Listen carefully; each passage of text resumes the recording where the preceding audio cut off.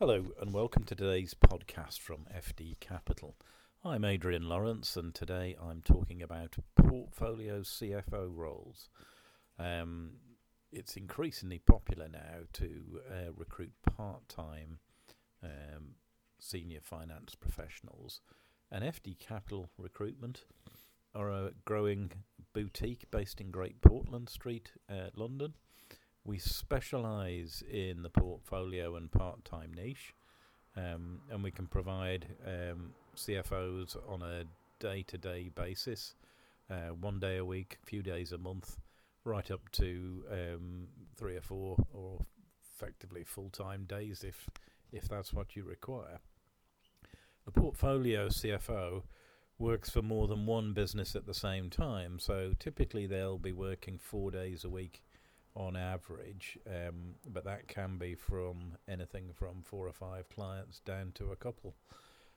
It's a really good solution. It gives you the ability to access a skill set which would cost a lot more if you recruited the role full time, and it does make for an interesting role opportunity for the candidates because they get the experience of working in multiple businesses and the sort of excitement and fast-paced nature of being split between multiple clients.